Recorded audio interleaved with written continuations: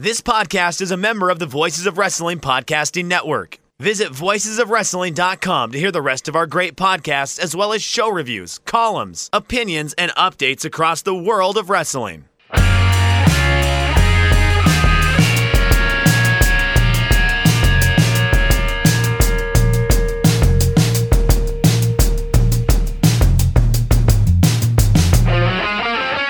It is Shake Them Ropes, the premium edition. My name is Chris Novembrino. I am joined by Jeff Hawkins, and today we are going beyond the mat. Jeff picked this movie out, and I appreciate this pick because I have seen this movie, but it was probably about 2 decades ago. This is something I would have watched when I was a teenager. And maybe early college, but like that was right around the time I kind of fell out of wrestling a little bit. So I saw this when it first came out, and it had one impression on me, but it was very, very interesting to go back and look at all of the characters in this movie, all the people in this movie who we all know and know very well, and see how life has moved and shifted for them over the last couple of decades. I saw this in an advanced screening, I would say around August of 99, maybe September of 99. This documentary is very important in a lot of the opinions I formed about the WWF. A lot of those things just ring true to me today. And a lot of my skepticism about Vince McMahon. Apparently... Oh yeah, when Dave Meltzer says... Vince McMahon is a tremendous promoter, and I respect him, but I wouldn't trust him. Man, that was one of the most true lines in the entire film. There's a lot of truisms to this, and I'm prepared to do scene-by-scene breakdowns of a lot of this stuff. Let's do it. You have to understand that this was done with the cooperation of the WWF, who later then sued Blaustein to try to get the movie not released, or to at least get their footage not released on the movie. And that to me says that there's a lot of real to this. There's a lot that's not. I think they were, you know what's odd is I think the WWF would be most offended by the Rock Mankind stuff versus any of the Vince stuff, which is amazing to me because it's the Vince stuff that I think is it is possibly the most damaging of any of the things in here. But 20 years later, I find I have a lot more contempt for a lot more people involved in this film than I did when I originally watched it. Because you realize, with the exception of maybe 2 people, everybody here is working some kind of angle about something. And it makes you feel dirty almost watching this movie in many ways.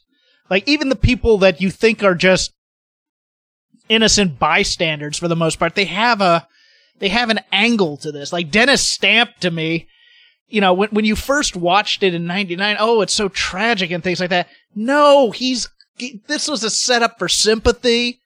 And he's playing funk, and he's a grifter too. Oh yeah, that whole scene played out totally gross. I think when I was younger, I was kind of like, wow, it's amazing that he's sitting and he's still getting ready for his last match. No, it's a total 100% It's a complete reality TV segment. We're gonna put this guy in front of the arena doing his cockroach business, and then Terry Funk's all of a sudden gonna be there. And then they're going to have... I mean, it was such a work. Everybody in this movie, except for maybe Jim Cornette and maybe Jake the Snake's daughter, have a certain level of scumminess to them. But, yeah, let's get into this. We start with It's Bernie Blaustein. I got that name right, correct? Yes, Bernie Blaustein. Going over his love of wrestling... and how his father never really encouraged it, which I can relate to. My father, when he was in the Navy, he'd go to shows in, like, Long Island at the Nassau Coliseum. You know, but he did not really like wrestling. It was a source of contention in my teen years because wrestling was on against Star Trek The Next Generation. Yes, yeah. Pops reluctantly took me to go see wrestling shows, but this was not a father and son bonding activity in the Noble My household. parents would never take me to NWA house shows. I had to wait until I was old enough to have a friend old enough to drive me, because they were on school nights, and you can't stay out past 10 on a school night, Jeff.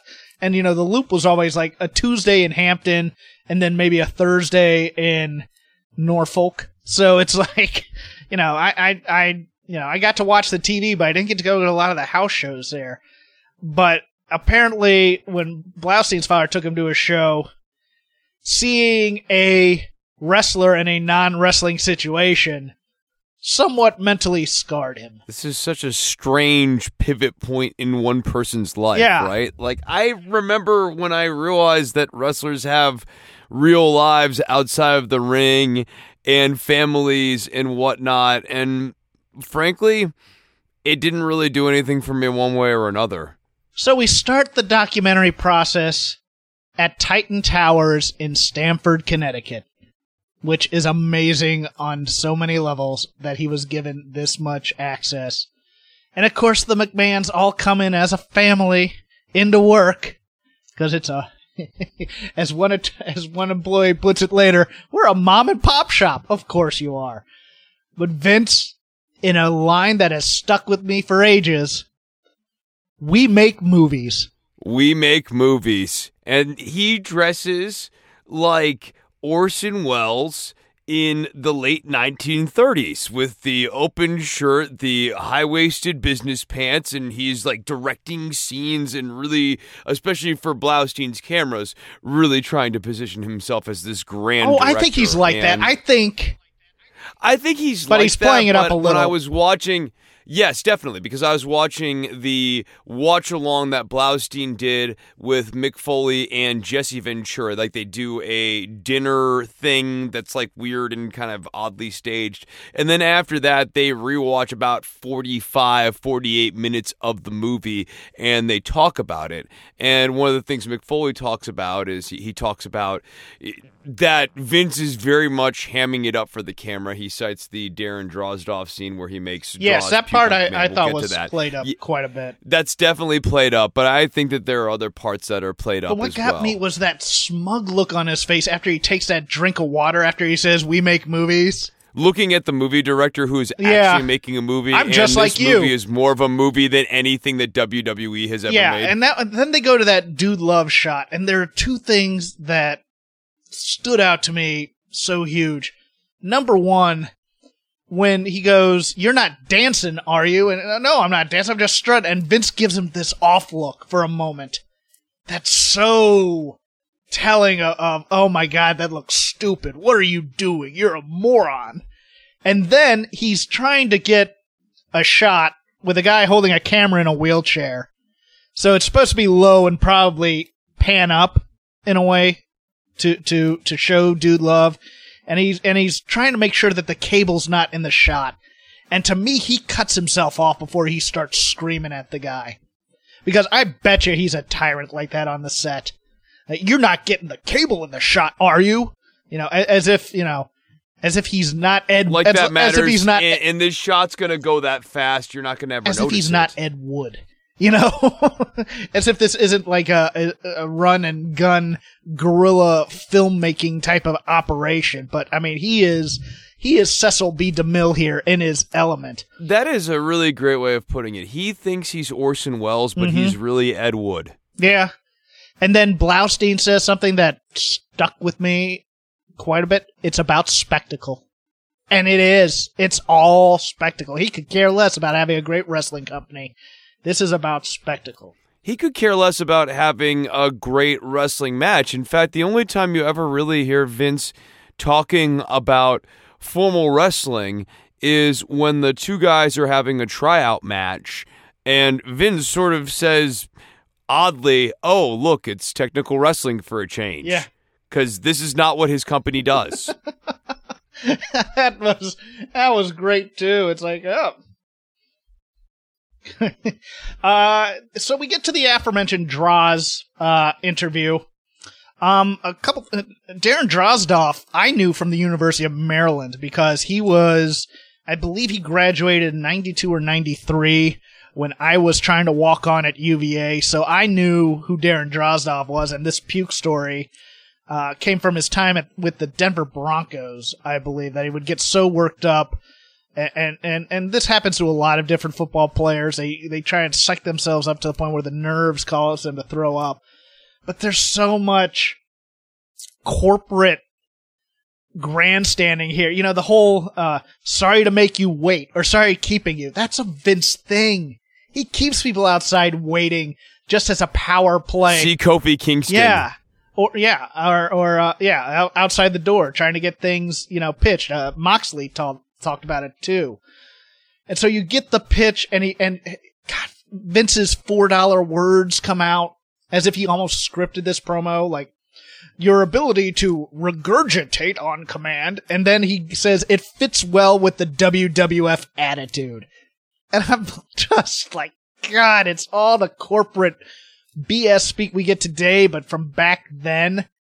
And that cheap old laugh. And then he says, now you got to do it for these cameras. It's a power position. It's him showing off. This is him exercising that he is now your boss, right? It's in his mind, it's like, oh, I'm getting you into the gimmick. But what's really going on here is this power exercise. I get to tell you to puke on command and you get your money. And then we go back to a Vince after Droz leaves. We go back to a Vince McMahon cut interview where he compares the WWF to the old STR system. And this has stuck with me as well in terms of he wants to be a 1950s, because his entertainment as a child that he really loved, and he talks about this a bit in, I think, the Playboy interview, were like the old serials of the 1950s. So he does central casting there to me. He looks for a leading man, leading woman, and monsters, although... And then you need character actors, too. Well, he doesn't, but the studios did. But it's weird, because then he talks about monsters, but it's not in the way I think of it now. It's that you're creating stars, and they could become monsters, and you want to make sure that you can control them. And that line really stuck with me too, because you're looking at The Rock this whole time, and this is something that obviously Blaustein can't be aware of either, but what they're doing and what the whole purpose of that I Quit match later on in the movie is Mankind helping get The Rock over, who had only been wrestling for about a year and a half at that point. Mankind says that later on. I can't remember if it's in the film or if it's when he's talking with Blaustein and Jesse Ventura. That was the whole purpose of this. And so what's actually happening during this movie, right underneath Vince's nose, is he's actually making the monster who will eventually break free of the chains from him. And he doesn't realize it at the time, which is so great. Nope. But this is also interspersed with... PJ Polanco and Coco Beware and Al Snow basically talking about how disappointed they were after all these promises. PJ, aka at that time I believe he was doing the Portuguese man, Just Incredible, the Portuguese Man of War, Aldo Montoya. He had just gotten married and wanted to go on a honeymoon, and then he gets shipped off to. Is it OVW or Memphis where he's making $50 a day? Yeah, it was like somewhere. He said it was like USWA. That's where it was. USWA. Yeah, there we go. Coco Beware talking about. I guess he had made an investment and Vince McMahon was angry at him for it. But later Vince is talking about how he fired Coco for getting in a fight with the producer, and that was very. Well, what happened was, I believe this was on a tour of Germany. And Shawn Michaels was the one getting in the fight with this guy who was a former NHL guy, I believe. He was there basically to keep the boys in line, so to speak, and things like that. And the fight, when Coco went to break it up, according to Coco, so take this with a grain of salt too, is that the fight started between the two of them after he intervened on behalf of Shawn Michaels trying to break it up. And so that's why Vince fired him. And I can believe either way. I can believe that he was trying to play peacemaker, got in a fight, maybe got fired for losing the fight, but he says he won it. And Shawn Michaels weasels out of it. Yeah. But it's also interspersed with a member, I believe she's the liaison to creative for human resources. I don't know if that was the person that I talked to originally when I went out for creative. She toes that company line very, it's very, a mom very and pop well. operation, and then the line that just makes you retch anytime we work hard, but we play hard too. And I'm just like, up yours, lady. You know, Vince is sort of notoriously not a player. He just works all He's the a time. bully, though. His version of playing is a bully. His version of playing, and it's even that version of play is within the context of doing this to your employees. So if you're bullying your employees, I guess you could say you're having fun at work. It's fun at other people's expenses, but I don't even really consider that play. Play is like going to the Grand Canyon or going and surfing, and Vince doesn't do any of that. Vince doesn't take Vince's time version off. of playing is pushing you in a pool when you're fully clothed. They're trying to run you off the road in a drag race. There are few things that are funnier than that. Did I ever tell you that I captioned that interview on the Stone Cold Steve Austin show? Did you? Yeah, that was one of the ones that I captioned. I remember getting done after we finished that and checking out and talking to the guys and going like, wow, Vince did some really crazy things there. And that was a real pain in the ass, too, because Vince decided that it was his own damn show. So we were going to go an extra 15 or 20 minutes, and he wasn't even interesting in the last 15 minutes after being very, very weird for 60 minutes straight. Yeah, a lot of my opinions on Vince came from the old Dave Lagana podcast, We Want Wrestling, where he had a bunch of former writers there. And Court Bauer, would tell all these stories about, well, I was driving home and then Vince came up in his car and he wanted a drag race and then he tried to run me off the road and he just laughed the next day and you're just like, what a dick. Absolute dick this guy is. He's a gym school bully. Gym class bully. All that he's the guy who becomes a jock and then goes, I'm now a jock. I can bully all the nerd kids. And it's just the stories on that podcast, telling writers that they had to drive to the next town at like 1 a.m. or waking them up at 3 a.m. to make copies, to show their dedication and crap like that. He's the rich kid who has enough money so he thinks that he's actually friends with the jocks. Yeah. But the jocks are only hanging out with him because he has the money. But he's aware of that now, and he's turning it on the jocks and acting like they're all taking from him, but he's the one who's been trying to hang out with them this whole time. It's very perverse. So we go... Oh, and then next we get the aforementioned Dave Meltzer quote. Dave looking young, spry, bit of a mullet here. A little fit too. Dave is Dave though, man. Dave cannot say a sentence without rambling or trying to think of something else. I mean, he thinks as he speaks. Yes. And I do this sometimes too, but like he really doesn't. I like Dave a lot, but man, Dave. But when you say Dave is Dave, everybody knows what you mean, man. He's not short and to the point. He gets caught up on tangents from time to time. He is just. And sometimes he just doesn't get jokes. And people have accused him of being on the spectrum. I won't go that far, but man, I can't make psychological analyses of people I've met exactly one time in my entire life. No, and I've only spoken to him a few times through email, and like I had dinner with him a couple times. But he's as nice as can be. But he also has a bit of a worker thing in him too. I think he was really flummoxed by meeting me. I was high out of my mind. Was this at Kaiju Big Battle? Okay. Yes. This was at the Kaiju where I crashed into the VIP section, not knowing I had crashed into the VIP section until I had settled in. I was like, oh, I probably shouldn't be here. And then you could see me all throughout that entire Kaiju. Where I'm yelling at every single wrestler because I'm high as hell, and I'm also like, whoa, I crashed into the VIP thing. This is inadvertently one of the cooler things I've ever done in my life. I went to the F4W convention 2012, and the dinner table was myself, a local indie guy from Vegas, and Paul Fontaine with Dave Meltzer, and I just got to hold court with him the whole time, but Oh, that's yeah, fun. and you could tell Dave was just hey man, I just want to eat from time to time, so I kept the questions to a minimum, but I could not shut up one of the guys at my table who just wanted to ask everything under the sun.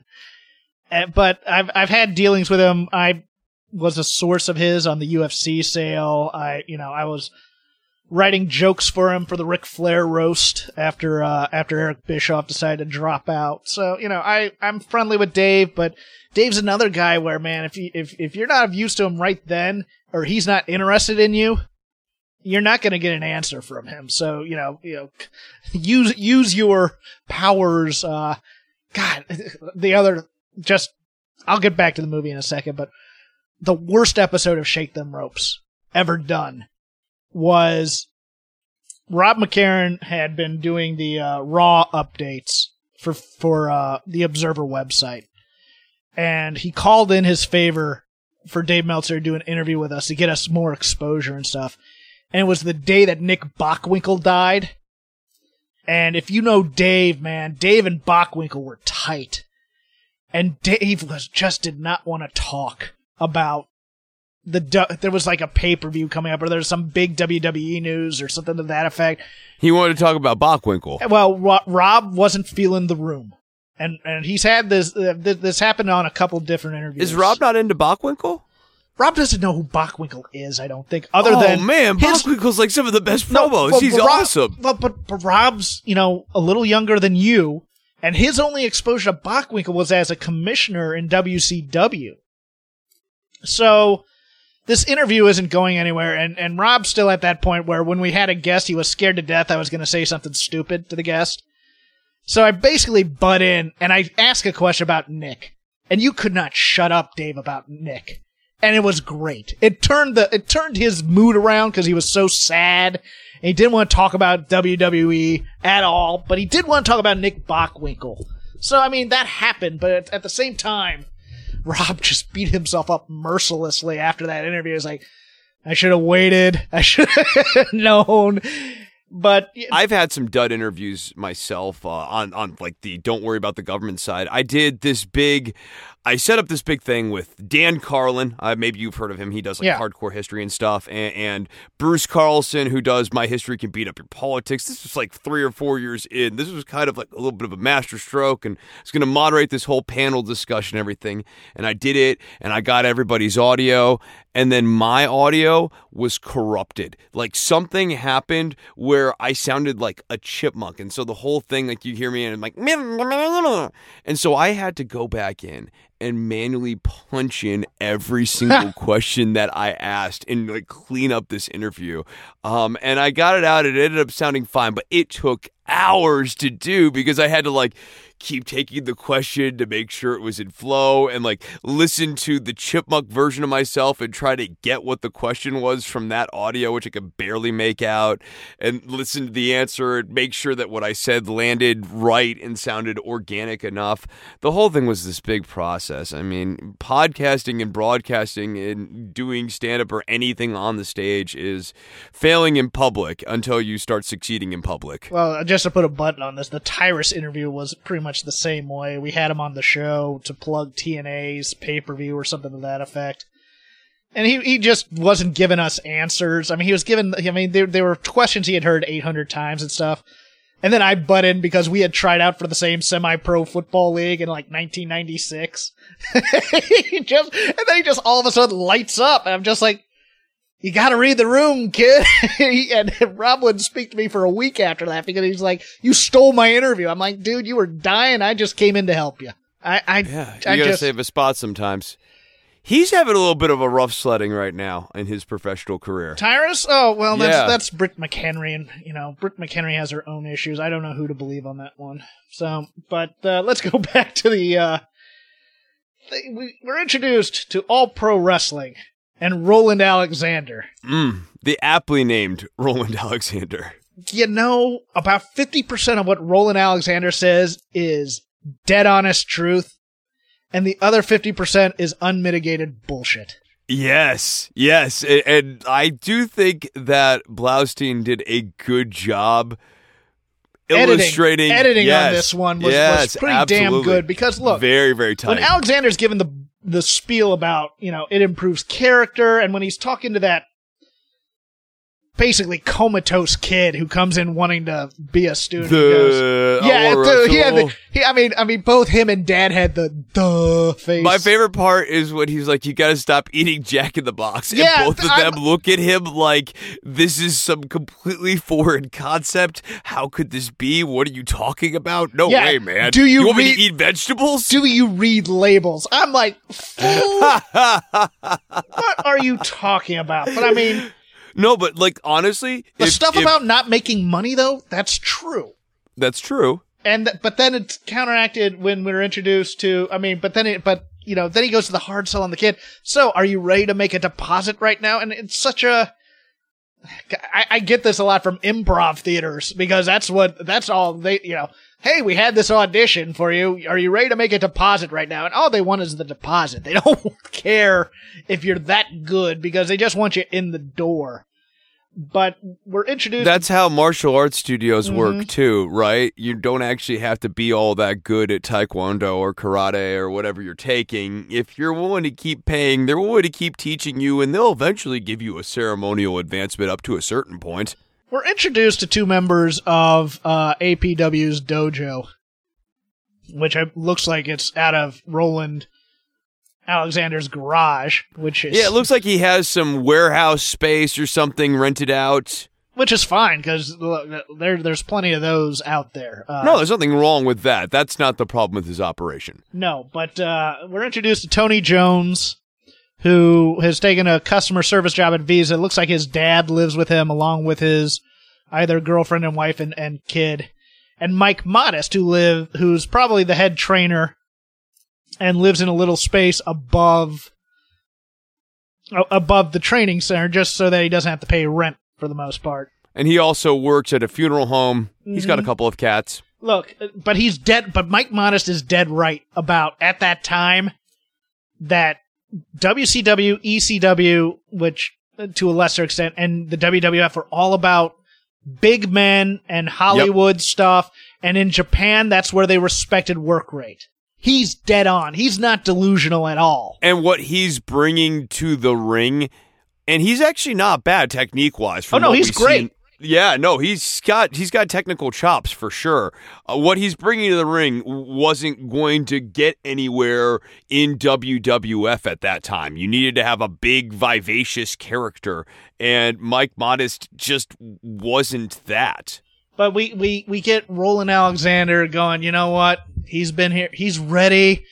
And it's, he's right about named. That. Yeah. He's right about Modest that. Is perfect for this guy. He's right about that. But then Roland puts on the crocodile tear thing for a few moments. I'm just like, God, you're such a And then scumbag. we find later on from the director that it's because he's getting 20%. And that makes a lot more sense. Well, we'll get to that in the postscript of this whole thing. But Tony Jones also has some cutscenes in here where he basically says Roland Alexander doesn't pay the guys unless he likes the match, which is such a carny crap thing. And in between, Roland's going, well, I think we pay pretty well compared to other indies out there.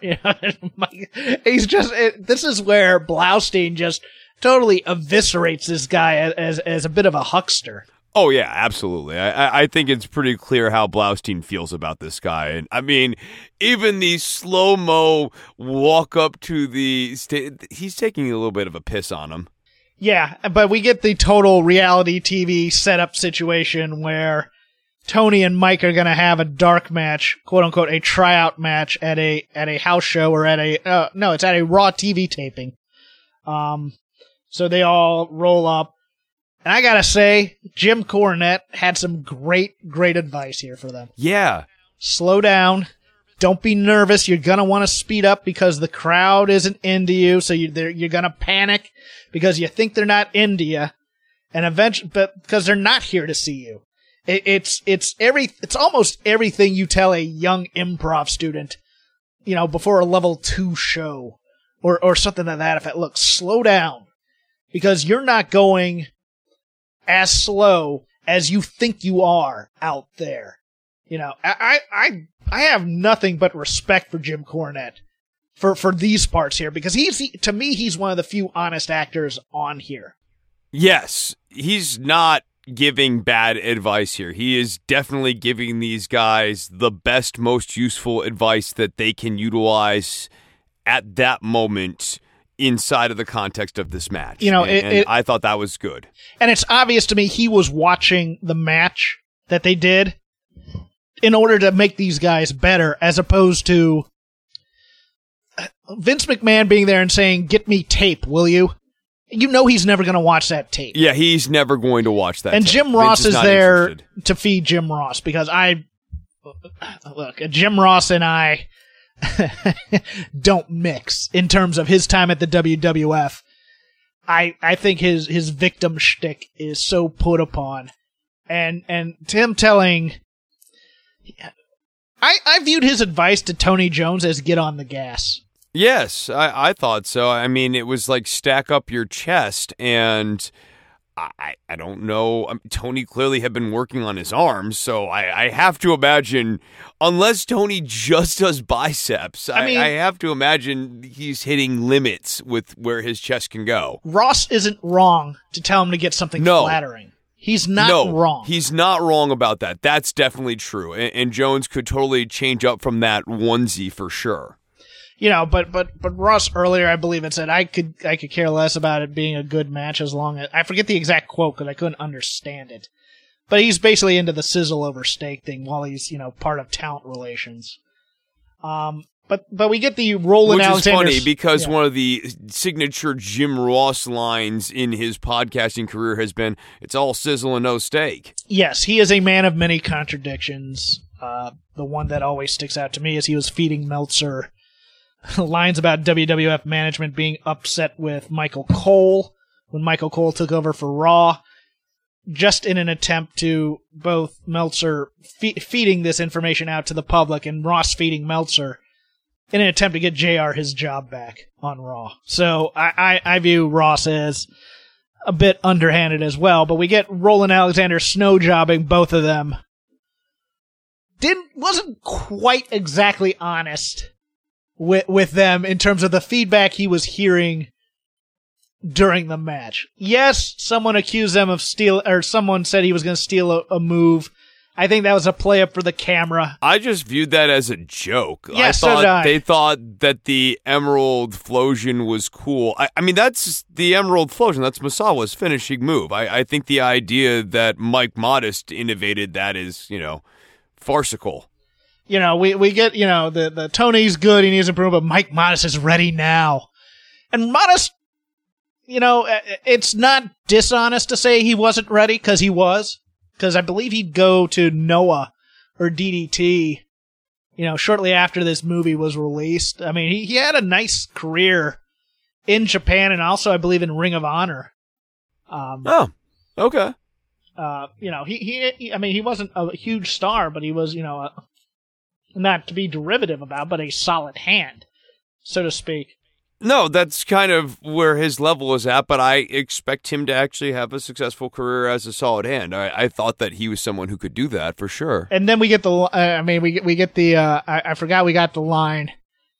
You were right, I was wrong. I thought it was in a postscript, but 20% if they're signed.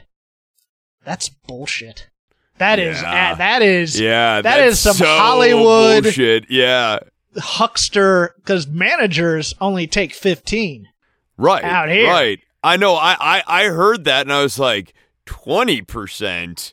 My goodness. And this tryout thing, what we didn't really get is how did Roland set all of this up to? Like, how much string pulling does he really have the ability to do? I'm going to tell you a quick story. My first improv theater that I went out here to, where the audition was, did the check clear. If you ever got industry, which, God, back then it was like, we need to get industry for our show, and you're doing that before you're any good. It's like, improv teams would have a poster and 5 shows lined up and would be trying to get industry before they even had like their first practice. It was absolutely ridiculous on our part, but if they ever called up the office of the theater to get tickets, or if they were interested in your show, the owner of the theater would tell them that you sucked. Come see my show instead. And his show, it's called Improv, but it was the same show every week. Right. Same so games, it had been honed. Same Yes. games, the same lines, the same laugh lines, and he would do that, and he pissed off so many people. And a few people actually, have a career now. Cedric Yarborough, who was on Speechless, was out there at the time. He pulled that crap on him. Hal Rudnick of it's Film Threat or Film Nerds. I forget what the name of his name, but he's a pretty big internet star. Nobody huge, but he'd also list on the program, like, anybody who ever took a class there and became famous elsewhere, it's because of us. It's like Will Ferrell's name is on there. Will Ferrell left after the audition. He's like, fuck this guy. Pardon my French, but that's what I saw when I looked at Roland Alexander is I probably signed something at this improv theater which gave the owner like half of the royalties on anything I made, and I just don't know it. Okay, so my notes are a bit weird here because I believe they had a cut scene between Cactus and Funk. But I believe this was showing ECW and a bit of the inner workings in terms of, the infamous cutting promos in the basement of Heyman's mom's house in Long Island, which I thought was well cool. covered. Yeah, I thought that this entire sequence was really well edited and very true to the ECW energy, and it was so fun to go back into that time capsule. And of course the live, this is the dance, rah rah.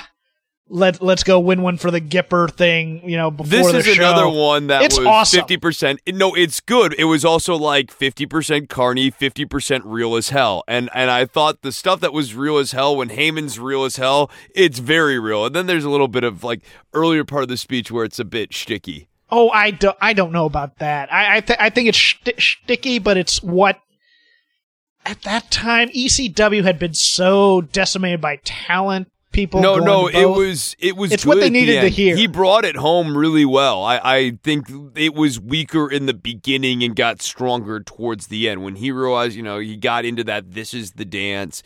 You're not trying to get somewhere else. You are where you want to be. And for a lot of guys, like someone like New Jack, this is exactly where they needed to be. They weren't going to be super successful in WCW as it was constructed at that time or in WWF as it was constructed at that time. Yeah, so we get introduced to Cactus Jack.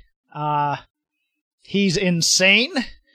He's going to be giving up the title at the Royal Rumble in Anaheim. I remember this very clearly. And we kind of get counterbalanced between him as a father with his own father, who is obviously not into what Mick does. I want to be the most polite wrestler. Remember that, and then the line, "I'm going to retire at 35 or 36."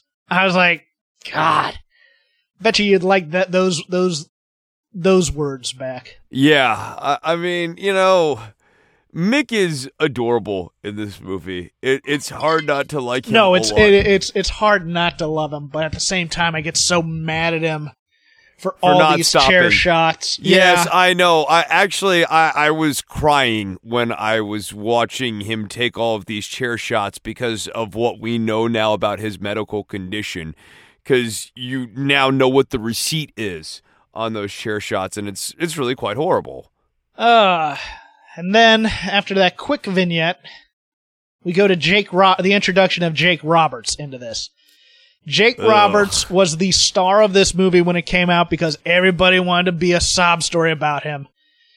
And I gotta tell you, my view of Jake Roberts in this movie 20 years later is that you can't believe anything he says in this movie. No, he's such a piece of trash in this movie. And in the watch again that they did, Mick Foley, Jesse Ventura, and the director, they were talking about it, and Mick was talking about when Jake was really trying to preach that he had been saved and was trying to kind of, work a preacher gimmick with everybody.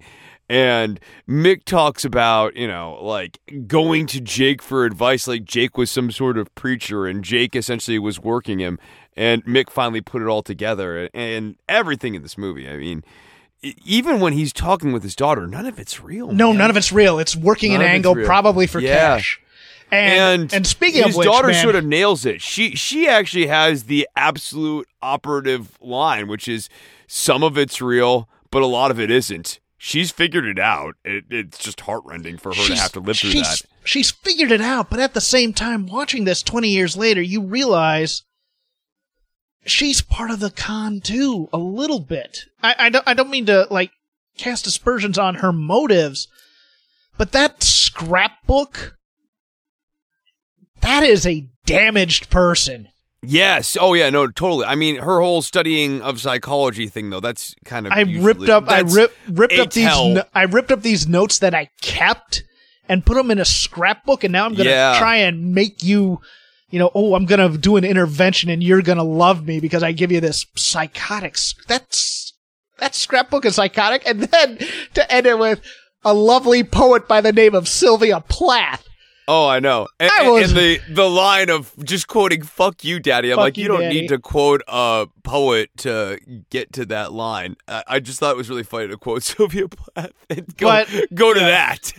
We get the pissing into a pool. We get, he's on crack. He's playing this up for the camera that he's the victim. While at the same time, he's delivering stuff condescendingly, like that whole "I could be mayor of this town if I came." I mean, he's such the delusions of grandeur thing of you just go into the town and they love you. He does. You could be here for a week and then just run this town. And he does. He's dark, man. It's odd because he's on a card here with Chris Adams. If you notice that, Chris Adams is probably the one. Chris Adams probably his crack hookup. I mean, because he was into the drugs, and he eventually died of the drugs, and he was dealing, and he and Gino were hooked up with drug dealers in Texas the whole time, too, which is why Chris Adams never really wanted to leave Texas. But he bails on the autographs of people who desperately just want to say hi, so he can go get his fix, because he basically doesn't like these people. And then they cut to him and Grizzly Smith. Grizzly Smith, yes. His dad. And a lot of this is BS. But a lot of it is maybe like Grizzly Smith saying, "Why did you rope me into this crap?" Because he's out there chopping wood with like a Sunday suit on. And you're like... It's so weird. He doesn't have the jacket on, but he has the shirt buttoned up and tucked into his... And a tie as he is breaking a rock. It's not chopping wood. He's breaking a rock. He's breaking rocks. And I think it's meant to juxtapose with the Foley and his father scene. Yes. Yeah. But my God, I mean, the stories Jake would tell about, my mother was kidnapped and then her ex-boyfriend was shot. How much of that do you believe? Right? I think a lot of it has to be a crock of shit because you look at his dad, and unless his dad is his dad's an asshole, though. Yeah, I believe that, but like he doesn't show the road wear and tear of the lifestyle that Jake describes his dad leading. Because if his dad led the life that Jake described, he would look worse than he does in that film. Yeah, and just the things he was saying about Jake is just like, he's not going to give him a compliment, which is supposed to be the tragedy of this, and I get that. But at the same time, it's just like, dude, Grizzly gives no Fs about there being a camera on him. I mean, he's just like, you know what? I thought he was a good son. And I'm going to go on with my life. He is not going to give Jake anything on this, which is fascinating in so many ways. He came from love, and he is still loved. We get a few vignettes after this, China as being charming and vivacious as opposed to just, the stern bodybuilder that's on camera. And God, this is so offsetting given how it would end a few years later. I mean, she did have personality, but at the same time, she was so needy, and I think the relationship... Troubled. I mean, you listen to her talk about her mother, and yes. I think it's all right there in the quote about mom, where she's trying to achieve, and she's studying hard in school, and she goes to the gym and gets really fit, and it's never enough, and she's never conventionally beautiful, and she's never appreciated for any of her intellectual accomplishments, and she comes to WWF, and Vince looks at her and is like, there's a freak, she's the ninth wonder of the world, which is supposed to kind of put her over, but also is kind of classifying her as a bit of a human oddity, although she didn't end up in that faction. And then obviously everything and how that plays out with Hunter Hearst Helmsley and Triple H. Yeah, that relationship. And then she ends up with Waltman, and yeah, I mean, like, the whole thing is, it's very tragic, because you can certainly imagine a narrative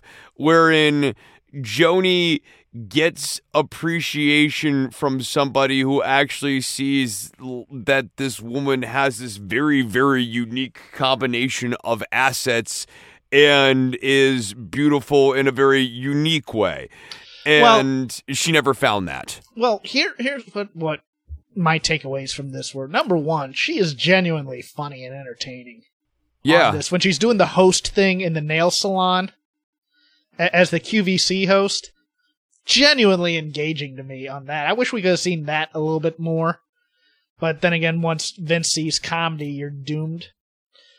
On the other hand, it was also, after that long monologue about, I'm trying to look better, I'm trying to get in shape, the coda was Blaustein saying she would get surgery later to, make her look more feminine. You're just like, oh, that's probably the start of it.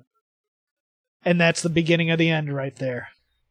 Yeah, this relentless pursuit of acceptance and wanting to be more accepted by the fans is more feminine. I mean, it goes back to mom. That whole conversation with mom right there. It's very, very sad. We get a short interview with Spike Dudley, which made me love him forever. This is where I became a huge fan. Yeah, Spike's great. But he's obviously taken a few chair shots, probably has a concussion, or at least massive blood loss. And they're asking him to quote Shakespeare. And I believe he pulls out, like, I do from, I believe, Henry IV, part 2. Falstaff? Yeah. Yeah. But it's like, dude, it's obvious he's a bit out of it, but at the same time, I believe he was still a school teacher at this time, but he had just being an English quit. Major. Yeah. He was so, that made me love him so much as a guy, and rooted for him to make all the money he could. And then we get what to me was the worst moment in WWF history.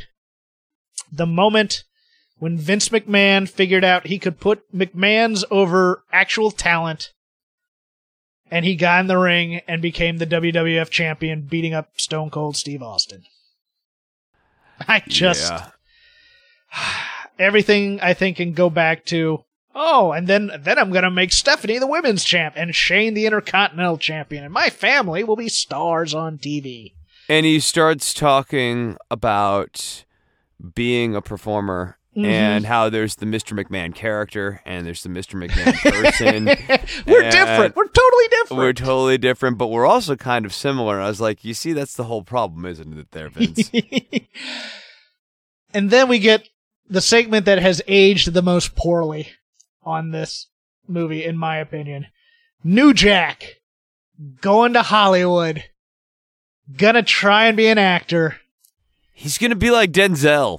And this is Blaustein white knighting. This is, hey, I got some connections in Hollywood. Let's set up this wacky, wacky premise where I can help a black man succeed. And then they go to the casting session. And let me talk about this a bit, because this is duplicitous as hell. All of this. Number one, when you go into a casting session, if you're getting feedback, it's for another take. That's all you're getting. You're not getting. But man, the way that the dude in that thing. Well, we're done here, Mr. Condescending. But that's what you get. Usually they're not even that engaged. Production assistants. They just run the camera, do the thing. Okay, thanks, and you leave. But this pandering, I think he could be a leading man. I think, he has a bit of character to him. You think? You think the scars on his head may make him more of a character actor than a leading role guy, dude? You really think that? But it's like, I could see him as Denzel's best friend. It's all this. To me, this scene has so much resonance with Blaustein showing the phoniness of Roland Alexander. And I'm hoping that's why he put it in there, is that, all these Hollywood people are fake workers too. Because that's what I got exactly out of this whole thing. That was my takeaway as well. I just thought that basically they were playing New Jack, and I don't know that New Jack was able to put it together that he was getting worked. At the time it was, okay, it's a joke, funny joke, ha ha ha. But now you watch it and you get mad. I get mad at it because I'm just watching it going, screw these people. Yeah, they wasted this guy's time. I mean, I'm not sitting here and going like, New Jack's this great guy and we should do better by New Jack. Certainly not. He's not a great guy. But this was ridiculous, and it was absurd to be sitting there and talking about him like he could be a leading man in a movie when this guy was stumbling through dialogue. If you wanted to help him, they're trying to put themselves over as some sort of, we have depth, or, we respect this guy for what he does. But if you want to help him, what you do is you go back over those lines and you go, okay, you didn't quite nail it. Now, let's get the words on your tongue. Now you know what the words are. Let's try. And you do another take. A little bit more. Let's do another take now that you know what the words are. Yeah. If you're lucky, you get a second take. If they like you. The whole point of this was more of an exercise. He wasn't actually auditioning for anything in particular. It didn't seem like. I believe he was auditioning for an agent. Yeah. As opposed, it felt like he was auditioning for an agent versus auditioning for an actual role in anything. Right. Yeah. So I mean, that's why I would say give him another take. But I mean, at the same time, the whole thing's an exercise. And that's also probably why they were talking so much about marketability. Right. Is they're probably low. They're probably how can we utilize this person? They're agent assistants who want to be agents, so they talk all this flowery BS language, trying to seem like they know more than they do. That's all that was. I just, for me, I was like, God, that was my life for a number of years out here. That phony crap.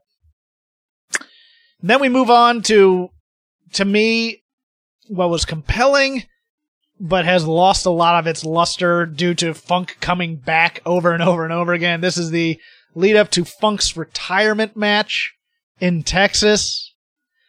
And we're introduced. Well, first we get the announcement and his family's reactions and all that other stuff, but... this is compelling when you juxtapose it to what Mick Foley wouldn't do, right? Like the fact that he would end up coming back. This is kind of like a forerunner for what Foley would end up doing. Well, you know what else it is Foley, at least, when we're introduced to him and playing with his kids and things like that, he would never work his family. Because he'd have to give up the ghost when they got upset. And that's what happened with the kids and things like that. The daughters and the mom, I think, buy into this as this being his retirement.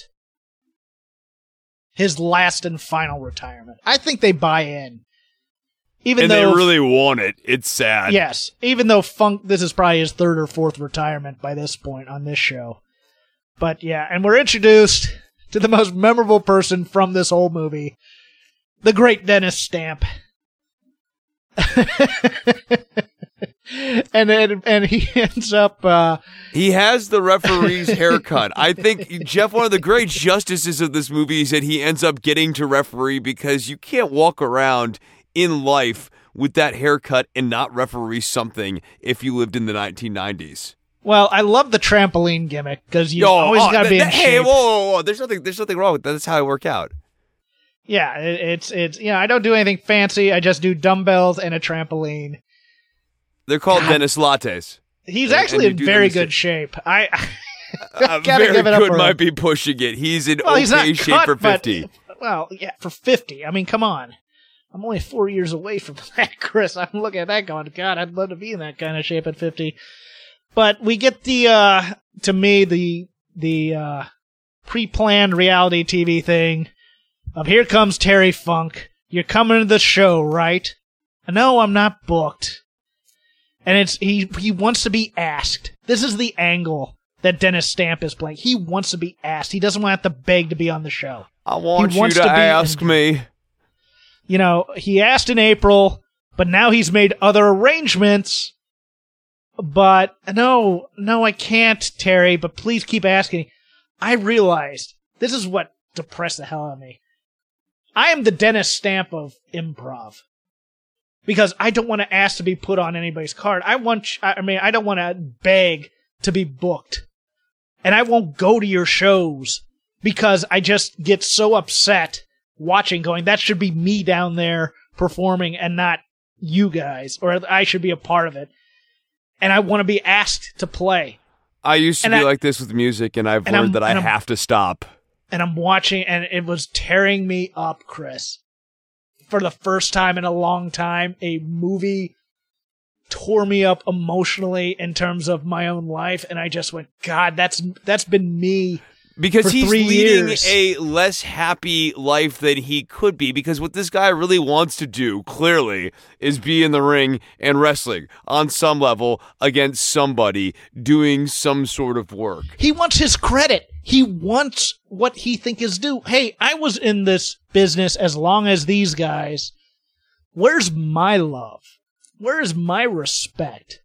Where are people coming up to, ask me to be part of celebrations of my peers' life? But the other part of this is because he hasn't come to terms with, well, the reality is, Dennis, you're just not Terry Funk, dude, or Dory. You're Dennis, and that's okay. But if you want to be working, what you need to do is show up at the shows and kind of nudge. And you're not good enough to be sitting at home and hoping people call. I think this is a guy who never quite came to terms with that. Yeah, yeah. But man, that that self kind of realization is just an effing killer, man. It really is. Yeah, one of the reasons I get angry at Funk over all this is, for that last show in Texas, those were probably some pricey tickets. And he called in a bunch of favors to all of these wrestlers to get all of these people to come out and do the show. Shane Douglas says Terry Funk did something that none of these promoters could do, and that's true. And they probably were really pricey tickets, and he probably told guys like Bret Hart and Shane Douglas and all of these people, deadpan, this is definitely my last match. I gotta hang him up. My knee's got arthritis. The other one's not working anymore. This has got to be it, Bret. This has got to be it. And that's how he got Bret Hart out there. That's how he got Cactus Jack out there. That's how he got Shane Douglas out there. That's how he got Dreamer out there. Oh, I think he said, and we're filming it for a movie. And he go, movie? Yeah, Universal's backing this. Okay, I'm in. The double pin. I always love this spot where one guy gets the shoulder up and he's the winner. Appropriate, I think. A bit of for a last match, looking up at the lights type thing, I think you want a more definitive pin. The tough part with Bret Hart as your opponent is, he has to go to the sharpshooter. That's really his finishing move. And, before that, he has the atomic drop, the forearm from the second rope, and that clothesline of his. He just doesn't have the big alternate pinfall type of move. Yeah. Then we go back to Jake Roberts and his daughter and all the psychology. Oh, my God. He has made himself a twisted little daughter, and he's aware of it, and the whole thing's it's awkward and hard to watch, and yeah. When he makes plans with her, and she wants to bring friends because she's uncomfortable, you can tell he just doesn't want anything to do with her, to be honest with you, unless she can do something for him. Yeah, whatever. Okay, fine.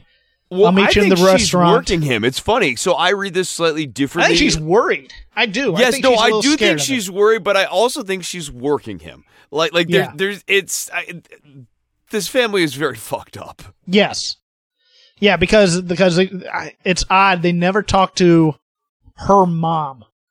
And I don't know if she had passed or not, but if she were alive during that, I would have loved to hear her side of this story. And probably a fan who hooked up with him on the road, I guess. I don't know. I don't know that for a fact, but it feels like that. It feels like this is one of,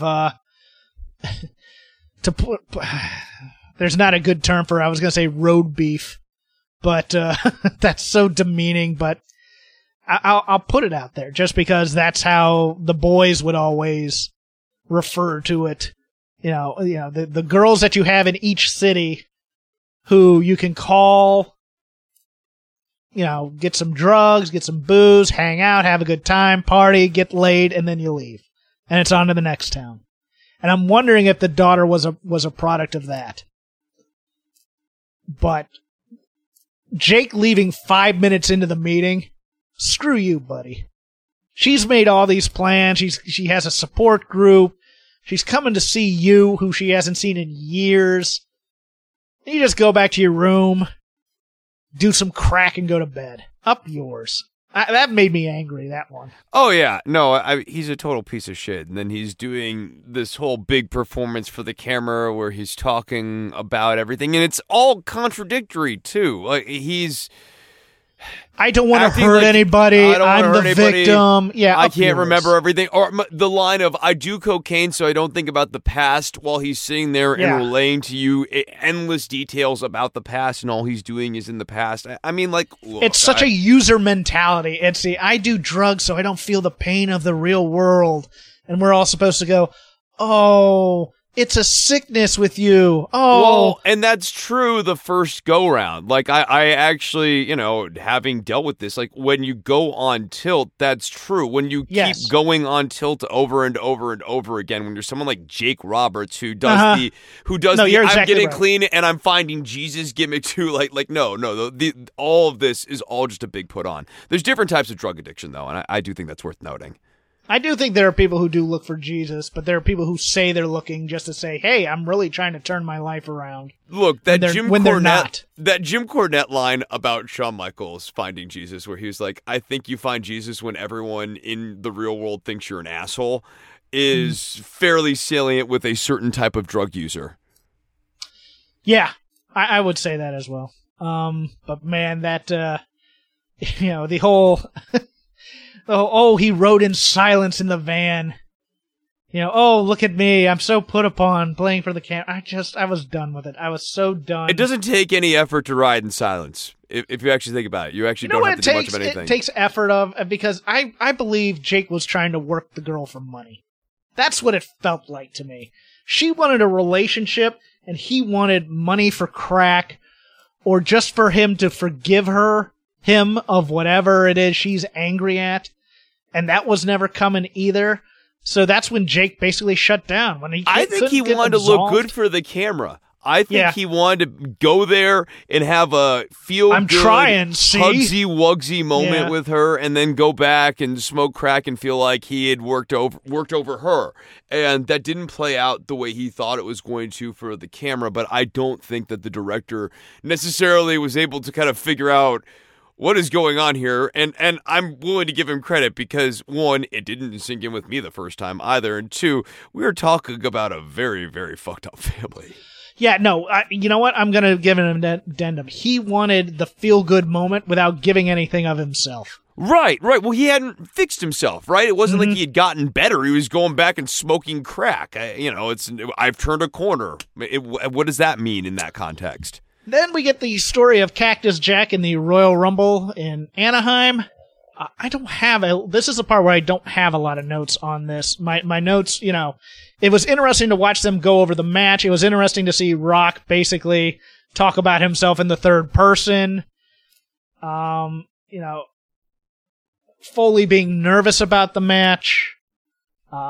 The match happening and just the kids can't taking it, and that's a part where I almost walked out of the theater when I saw this because there's nothing that will chill my blood more than children crying. They're crying, and what was hard for me and what I was thinking about is they're crying, and I think when I was younger I'd go, oh, well, they're kids, they don't really understand. And now that I'm older and we understand where Mick's at in terms of his health, no, their crying and their tears and their reactions just about spot on note-wise. Like, you don't need to have this great learned knowledge to kind of access the a priori, Dad's getting very hurt right now. Well, here's where I get angry. They put them front row center to watch this. Yeah. Knowing that this was going to happen. And so this is a little bit on Foley. To me, yes, and so Foley talks about that in losing his Father of the Year. Well, no, he talks about that in the rewatch with the director and Jesse Ventura too. And so the plan was that he was going to do this. Yes, they were going to see this, and he thought that this might be potentially upsetting. Although, again, he had been through the Hell in the Cell thing, and his kids were of the belief that nothing can hurt Daddy, and he was kind of like, okay, I could kind of sell this work. Nothing can hurt Daddy. Daddy can't get hurt. And he thought that he could do this, and then, because they're in Anaheim, afterwards they could go to Disneyland. That was the plan. The plan was, we'll do this, Dad gets hurt, next day we go to Disneyland, make it better. And obviously that plan didn't work out. Yeah, the first time I met Foley was at a theme park, oddly enough, when I was working at Universal, and he came to ride Jurassic Park. He's a very nice man. I had to escort him around the park, and we talked a bit, and just a great guy. But at the same time, you're just like, and then they're watching it back in Florida with his wife, and his wife to me is a hero. I mean, there's no other way to put this. Colette breaks my heart, man. What her face and those reactions, they're so real, and there's so much love and so much concern and so much hurt every single time Mick takes a tough blow. You know what's funny to me is my lasting impression at the end of this movie, because I don't have anything further on this other than just the amount of violence and stuff they took. It ends on Vince and a bunch of people, as they're fading out from him, they're doing like a golden showers joke. Or something like that. I go, yes, yeah, he's with Road Dogg and Billy Gunn, and he's talking about some stupid, prurient DX-style skit, and he's not really all that concerned about Mick because it's on to the next thing. And Mick, the thing that really hurts me, honestly, Jeff, out of all of this, is Mick is sitting there and telling himself stuff like, oh man, the people are going to remember this. They're going to really, this is going to elevate things. This is more than just a match. People are going to remember this is something special. And I think it's more than just a match to us as wrestling fans, especially those of us who watch that match. Like, that match is one of the more memorable matches of that era of WWF for sure. But this idea that it was going to permeate the culture, that it was going to open up something, the only way that was sort of true is that this was part of the pedestal that The Rock would ultimately end up standing upon, and Mick Foley was doing his job to build up The Rock. It would have permeated if they weren't doing this every month thereafter. Right. But they just got more and more violent. And Rock more and more continued. pay-per-views. And they had some memorable matches, too. I mean, I felt like the halftime Heat Super Bowl match, although it was gimmicky, was certainly memorable, and it was a good way to kind of permeate into mainstream culture because, you could flip from what I consider to be the shitty Super Bowl halftime show and go and watch wrestling, which, if you're a wrestling fan, is like the ultimate thing, right? Watch football, watch wrestling, watch football.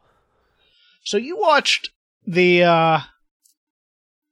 You watched the rewatch. I watched just the dinner part, and the things that were fascinating to me were, of course, Jesse Ventura talking about, in the old days, we were trying to do as little as possible and get paid, as opposed to just getting the crap beat out of us night after night. Those types of stories, juxtaposed with Foley, who's obviously rethinking the amount of violence he took in his career. Yes. No, this is very much a center of conversation between Ventura and Foley. And another place where it comes up, and I don't think it's in that first convo, in the second one, they start talking about the backyard wrestling, too. And Foley's really thinking about how this whole Foley is God, Mick Foley guy who can take the chair shots of the trash cans and fall through the cages, how you have all these people at home trying to be Mankind. And he's really rethinking it, especially as he's looking at all of these injuries piling up. For the extras, it's the most engaging I've found Jesse Ventura. Yeah, he's less of a tool. Yes, Yes, no, I thought he was pretty stripped down here. He was really just trying to have a combo. He's still a little bit full of himself because he's Jesse Ventura, and you're never going to get a Jesse Ventura who's not very high on his own bullshit.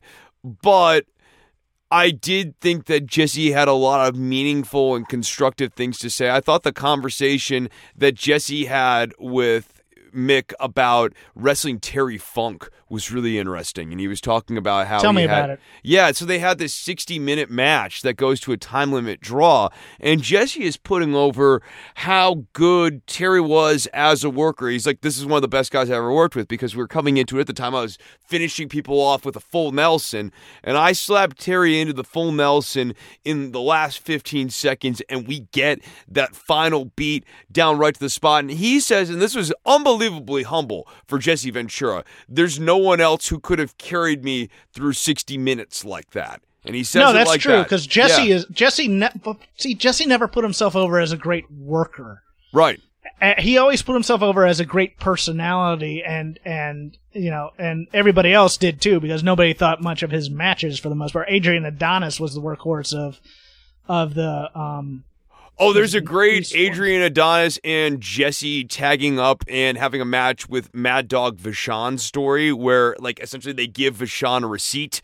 That story is very funny. That's also buried in there. It's not, like, deeply insightful, but if you want to hear a fun little story about potatoing each other, they have one of those.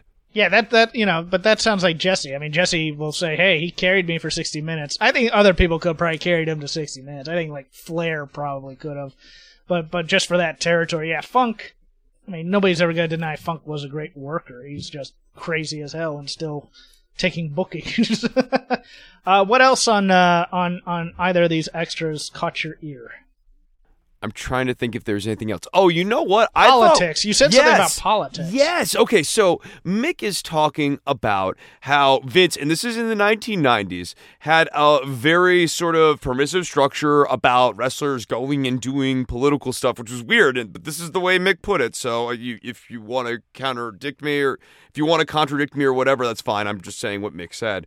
So he says that he wanted to go over to Angola and do a show to help promote the removal of landmines. Mick Foley was like, while I was overseas in Japan, I became aware of the horrors of landmines, and I really want to get rid of landmines. If you know anything about landmines in the countries where there are landmines, it's really devastating. There's a lot still in France. Yeah, this is a big Princess Diana thing as well. I mean, they're really destructive, and you have these landmines that are there, and they can sit for like 80 years in the ground. People forget that they're even there, and then all of a sudden you have this horrible tragedy that's completely ridiculous and senseless in all ways, right? Like, why would you want to kill someone 80 years in the future? That makes no sense. So Mick Foley wants to be involved in this cause, and Vince gives him this big runaround about this, and sort of goes, oh, no, I really need you here, buddy. And so Mick kind of ends up inventing another excuse to leave where he sort of just cites his family, and then all of a sudden, Vince is totally fine with that. And Mick and Jesse get into this, and this is sort of like just obliquely, but they sort of talk about how Vince has always been able to do this very convenient dance with the U.S. government where he, even though he's been in the crosshairs at various points, I mean, if you think about it, like in the late 80s, he was in the crosshairs, and he's been in there in various times in the future, too. Mid-90s? Yes. Yeah, right. He's always been able to avoid actually having any accountability with this whole independent contractor shenanigans that he does and the way that he spins it. And Jesse's sort of breaking it down. He goes, well, I'm an independent contractor, but I can't take bookings anywhere else, right? And then, Blaustein is the name of the director? Yes? Blaustein? Blaustein. So Blaustein starts asking, do you have insurance? And it's like, no. And Mick's like, but Vince will give you money and generally does do a pretty good job taking care of people. And Jesse volunteers, yes, but when he gives you money when you're out, he is doing it because he has an angle and he's still not finished with you. Mm-hmm. Yeah. Another thing, and this is a little just a tangential thought, but I wanted to get it while it was on the top of my head. Afa comes up a bunch. The Wild Samoans come up a bunch. They come up a little bit in the movie, but they come up even more. Yeah, when the story was he wanted to take off for the birth of his son, and got fired for it because he didn't get permission or something to that effect. Yes, and Mick talks more about how essentially the Wild Samoans, and I'm not sure the further story on this, they essentially had like one bad match or one bad outing or something and sort of have been permanently stigmatized. And Mick was like, yeah, overseas, they were doing all these moonsaults and stuff. And the other thing is that there were a lot of people who didn't want to have these 300, 400-pound guys doing moonsaults and really getting over and really kind of breaking big. And I was thinking about all of that stuff in the context of when Roman Reigns didn't get the title that first time. Remember when they kind of aborted on the Roman Reigns push and Alpha was really losing his mind backstage over all of that? Yeah. Yeah, that made me think a little bit more. I was like, okay, maybe that moment makes a little bit more sense now. When Seth Rollins cashed in and won at WrestleMania in San Francisco or San Jose. Right. And he was backstage, and the report was that he was going insane, trying to yell at Vince, "You promised him," and all these other things. Yeah, no, I remember that story quite well. Yeah, and so listening to Mick relay those anecdotes about the Wild Samoans a little bit more, I was like, okay, all right, I think I get a little bit more of what Off is talking about. I think we're at a good stopping point on this episode, though. Is there anything else you wanted to hit? No, I think actually we're past a good stopping point. So, no, we want to thank all of you who subscribe to the Patreon. Yes, thank you so much. This was enjoyable as opposed to doing a live watch. I'd much rather do these types where Chris and I have to do a little bit of homework. We have to do a little bit of notes. But no, I loved this. I hadn't seen this movie in about 4 or 5 years, so it's nice to sit down, watch this it, is a think really about your good prejudices. Film. Yeah, it is. It really is. I mean, it has problems or whatever, and I can certainly, it's too cute by half for half of it, right. but and I can forgive I'm watching TV as a little kid, and here I'm watching Rob Van Dam as a little child of the 1950s. I mean, it's that part's a little cutesy-wootsy, but I gotta tell you, I'm looking back on this and going, dude, the director has nothing to be ashamed of. This is a very, very cool, well-done film that captures a really interesting moment in time and does a really nice job telling us stories with all of these people. I enjoyed this watch a lot. Mm-hmm. And the extra content is totally worth watching if you ever get a chance. Yeah, if you have the DVD or you can order it from somewhere, the extra are very, very cool. I'm surprised Universal isn't putting out a 20th anniversary edition of some sort, but that might just anger the WWF again. I don't think they want to tangle. Although, then again, they're on USA. They're on Universal's network. What are they going to do? You can follow me at CrapGame13. You can follow Chris at Chris Novembrino. You can follow the show at Shake Them Ropes. You all know this because you all already follow the show in some way because you've subscribed to this Patreon. But again, I just wanted to thank you. And Chris, if you had any further plugs or anything, feel free. Don'tWorry.tv. If you want to go through the Mueller Report, I have episode 8 of our Mueller Report series out now, so check that out. Don'tWorry.tv. Don't Worry About the Government on iTunes and Stitcher. The All in the Family Podcast will be back with another episode soon enough. AllInTheFamilyPodcast.com is where you find that. Thanks, guys. Rate, review, go to iTunes, tell them you love us.